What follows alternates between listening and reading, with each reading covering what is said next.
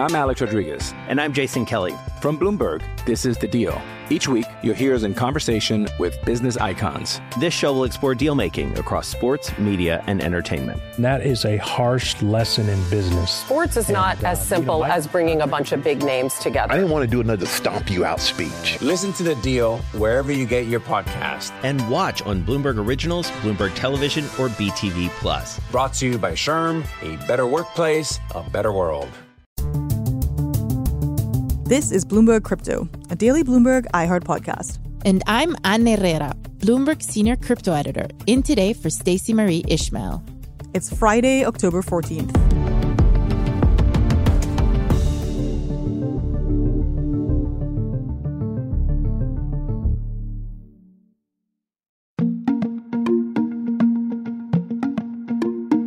It's been another busy week for digital assets.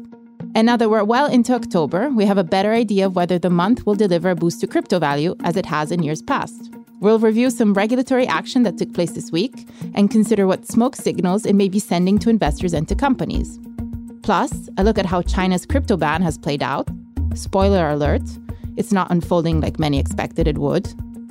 Here to help me break down the news is Bloomberg Senior Crypto Editor Philip Lagerkrantzer. If this was to happen at a bank, I mean, that would be catastrophic. And Bloomberg crypto blogger Emily Nicole. Will Bitcoin become the volatile asset that we know and love again? Who wrote about DeFi's current problems in this week's crypto newsletter. Hello and welcome, Emily and Philip.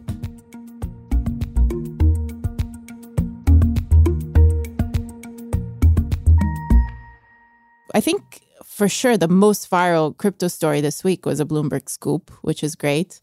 And it was news that the SEC is investigating Yuga Labs, which are the creators of Bored Apes. Emily, give us the lowdown, and then we'll have a chat about what this means. So this story was, as you said, a great scoop that came from one of our colleagues in New York, Matt Robinson.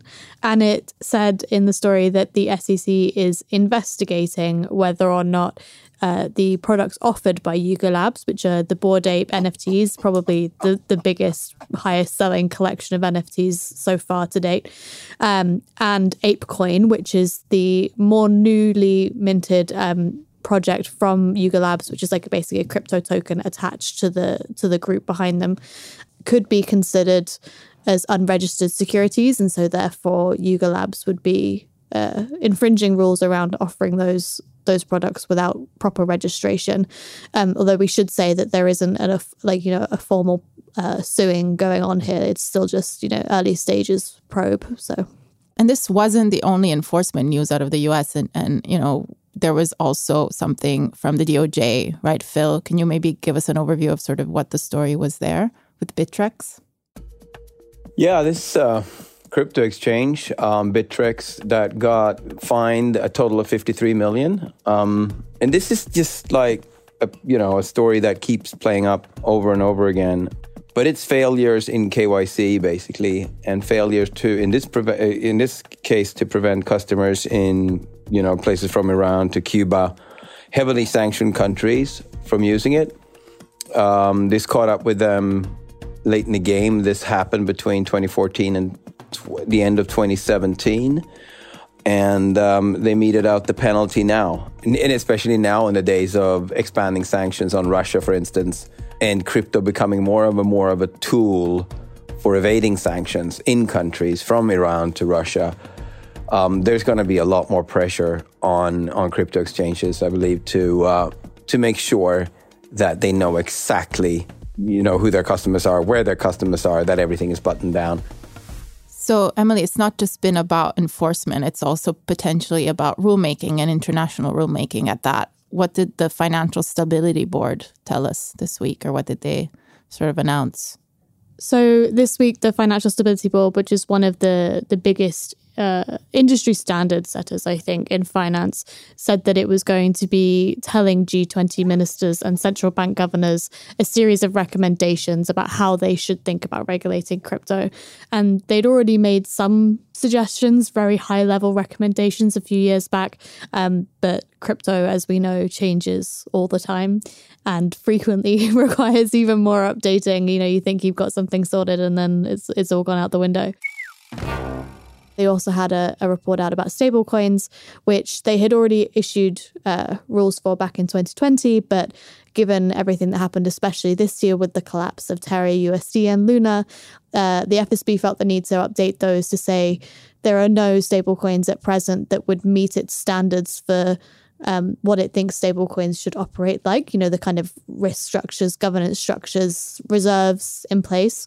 And that to clarify as well that stablecoins that use algorithms to maintain their peg to a fiat currency, which is what Terra USD did, they don't count. So that's what they said this week. And you've written before about how there is a big shakeup coming for stablecoins, right, from in many jurisdictions. How do you expect that market to change? I know you don't have a crystal ball and it's not, but what are your sources telling you? What do you think it would look like? Or how is it changing already? You wrote about it this week too with intervention from a big exchange. Stablecoins in particular are likely the first destination that regulators will head to when they think about how rules can shape the way that crypto looks in future.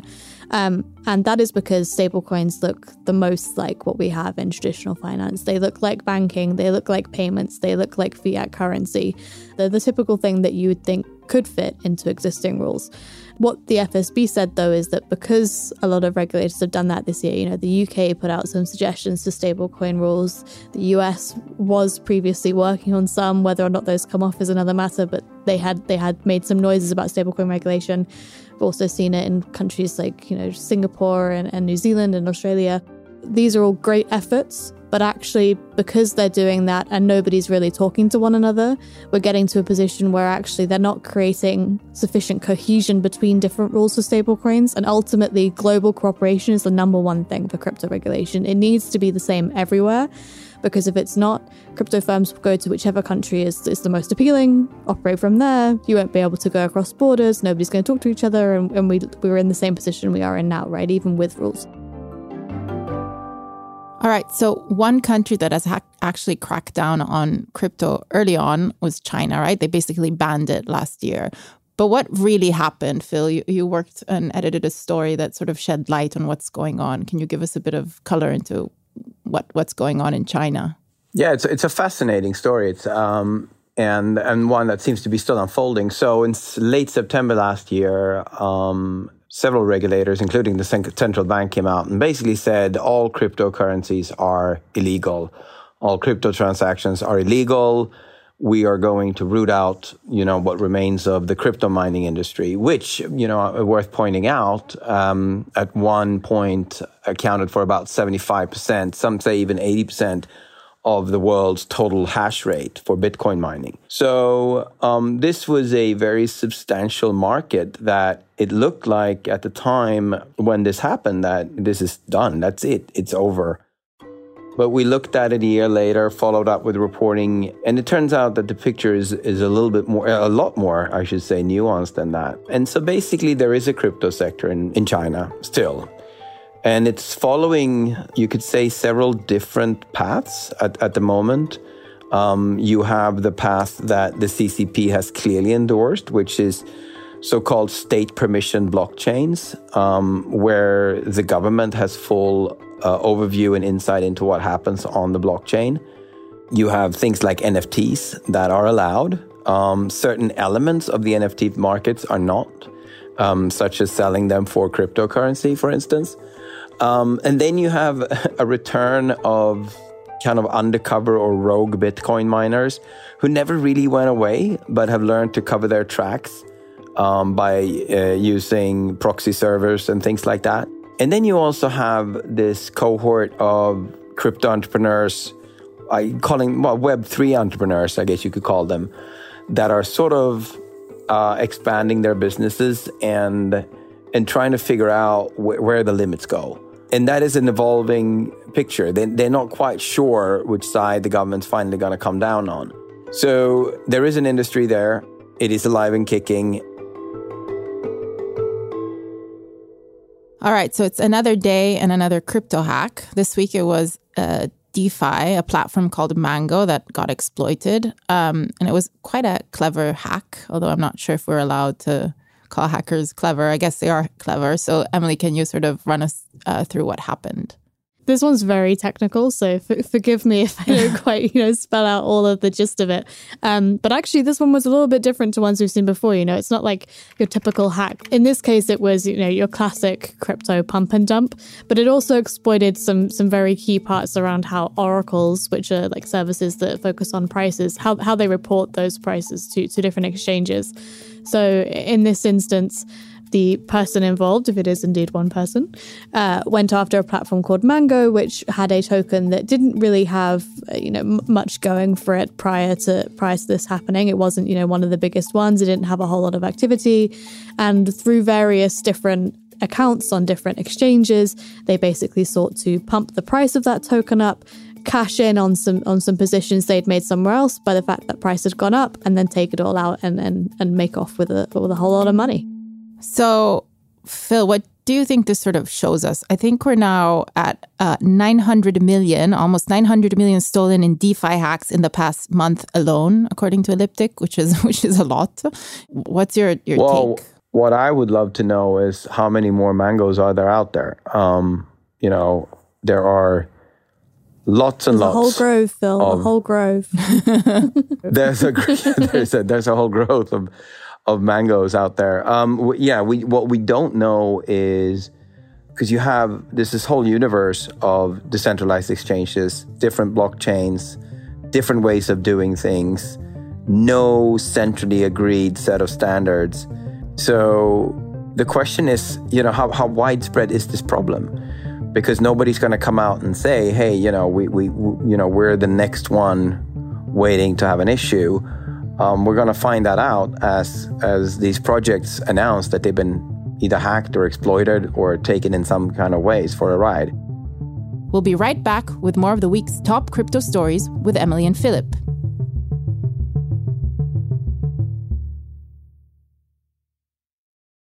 Success is more than a destination. It's a path you take one step at a time. It's dedication, it's fortitude, and it's the work, passion, and grit inside of us that comes before all recognition. That's what Stifel has been doing for over 130 years, and it's why Stifel is one of the fastest growing wealth management firms in the country. And Stifel goes beyond traditional wealth management to offer you a full suite of banking services, direct access to one of the industry's largest equity research franchises, and a leading middle market investment bank. Quietly, yet strategically, Stifel has built a company and culture unlike any firm on Wall Street. Because success is the drive it takes to keep pushing. It's the passion to keep investing. It's the best of each of us made better by the best in all of us. And that is where success meets success. Find a financial advisor at Stifel.com. That's STIFEL.com. Stifel, Nicholas & Company, Incorporated. Member SIPC and NYSE. I'm Alex Rodriguez. And I'm Jason Kelly. From Bloomberg, this is The Deal. Each week, you'll hear us in conversation with business icons. This show will explore deal-making across sports, media, and entertainment. And that is a harsh lesson in business. Sports is not as simple as bringing a bunch of big names together. I didn't want to do another stomp you out speech. Listen to The Deal wherever you get your podcast. And watch on Bloomberg Originals, Bloomberg Television, or BTV+. Brought to you by Sherm, a better workplace, a better world.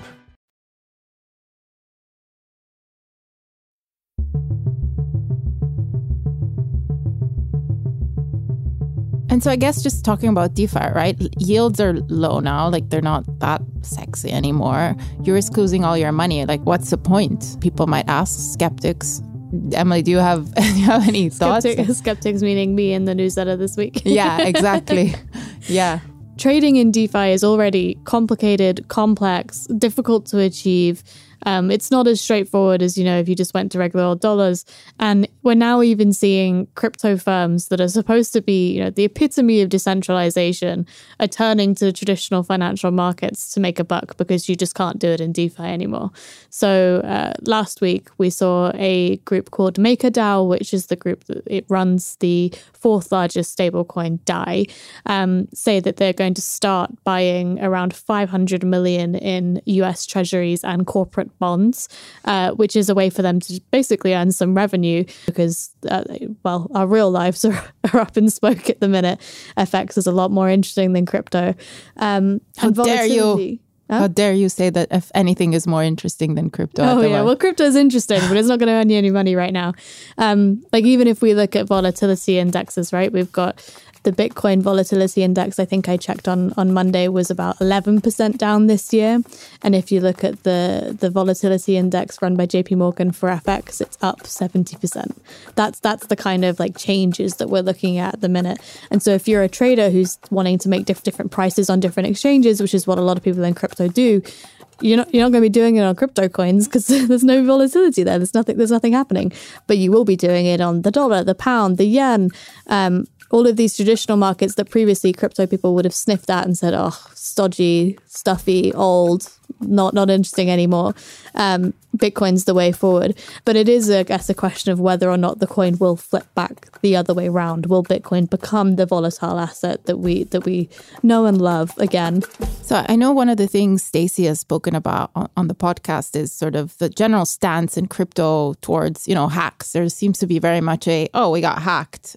Oh, you lost your money. Oh, okay. So sorry. But not even sorry at times. So, Phil, how is that changing at all? And how is that difference to, again, traditional finance? Like, do banks normally get hacked and or even are they down for more than a minute and they don't have everyone up in arms, including regulators? And do you see sort of the crypto evolving more towards that environment as regulators come in, just to bring everything together, hacks, regulators, everything we spoke about? I think it has to. I mean, it's an existential question. And the question is, who will be proven right? Will the crypto industry sort of live up to the, I guess, libertarian ideal of, yes, there are going to be problems, but the industry will fix themselves through technology, through creative destruction, through the fact that the outfits that can't make these changes and transitions are going to be competed out of existence? Or will it be done through the force of regulations or both? I don't have the answer to that, but I do think that at this point it's starting to look like an existential question, because over time there is no scenario in which you can say to your users, sorry, we got hacked, your money's gone. Let's see if we can just talk to the hackers and see if they're nice and they'll give us some back. That just doesn't, that will not work as a business proposition over time. And I think that's obvious to everyone. So the question is, how does it get taken care of? Does it get taken care of by regulators just moving in and taking everything? Because as you pointed out, Anna, if this was to happen at a bank, I mean, that would be catastrophic. So I think the big sort of $50,000 question would be, how does this adjust itself? Is it done by market forces, or is it done by regulators moving in swiftly, or a combination thereof? And I guess that's what we're about to find out in the next 12 months or so. To build on that as well, I think one thing that we were asking back in March or April, when all these hacks really started to hit the big time and we were seeing $600 billion hacks happen, was VCs were often the ones that were cashing the crypto projects out of the black hole that they found themselves in. We had investors like Jump Crypto step in to help projects like Wormhole when they were hacked, and we had investors like step in to help Sky Mavis when Axie Infinity was hacked, and they were willing to put up either the money that was missing, or they were willing to put up millions of dollars in bug bounties to fund more people looking for bugs that they could then fix before a hacker found it.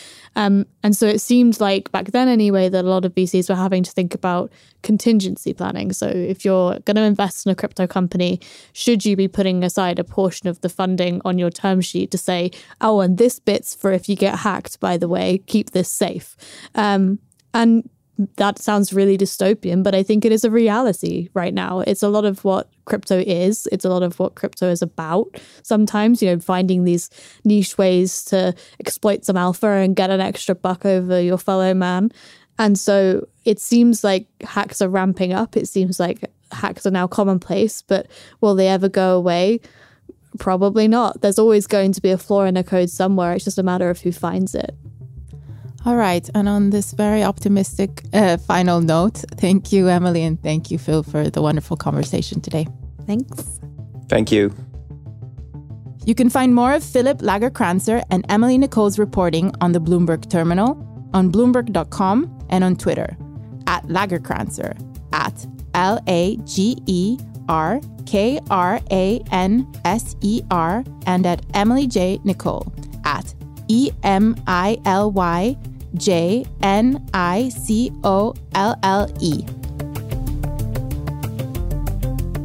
On the next episode of Bloomberg Crypto, if you worked at a gaming studio in or around, say, October 2021, you might have been part of discussions about blockchain gaming or NFTs in gaming or some combination of those things. It even looked for a while like major game developers were going to try to make in-game non-fungible tokens a whole thing. So what's happening with that a year later? Well, there's been a vibe shift. This is Bloomberg Crypto, a daily podcast from Bloomberg and iHeartRadio. For more shows from iHeartRadio, visit the iHeartRadio app, Apple Podcasts, or wherever you get your podcasts. Send us your comments, questions, or suggestions for the show to crypto@bloomberg.net, or find us on Twitter. We're @crypto. The supervising producer of Bloomberg Crypto is Vicky Vergolina. Our senior producer is Janet Babin. Our producer is Mohammed Farouk. Desta Wonderad is our engineer. Original music by Leo Sidran. I'm Stacey Marie Ishmael. Have a great weekend.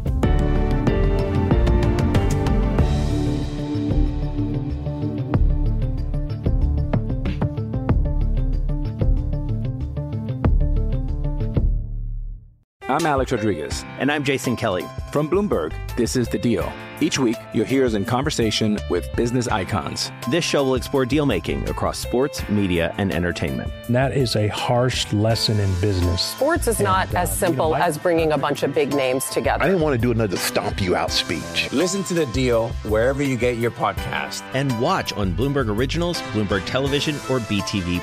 Brought to you by Sherm, a better workplace, a better world.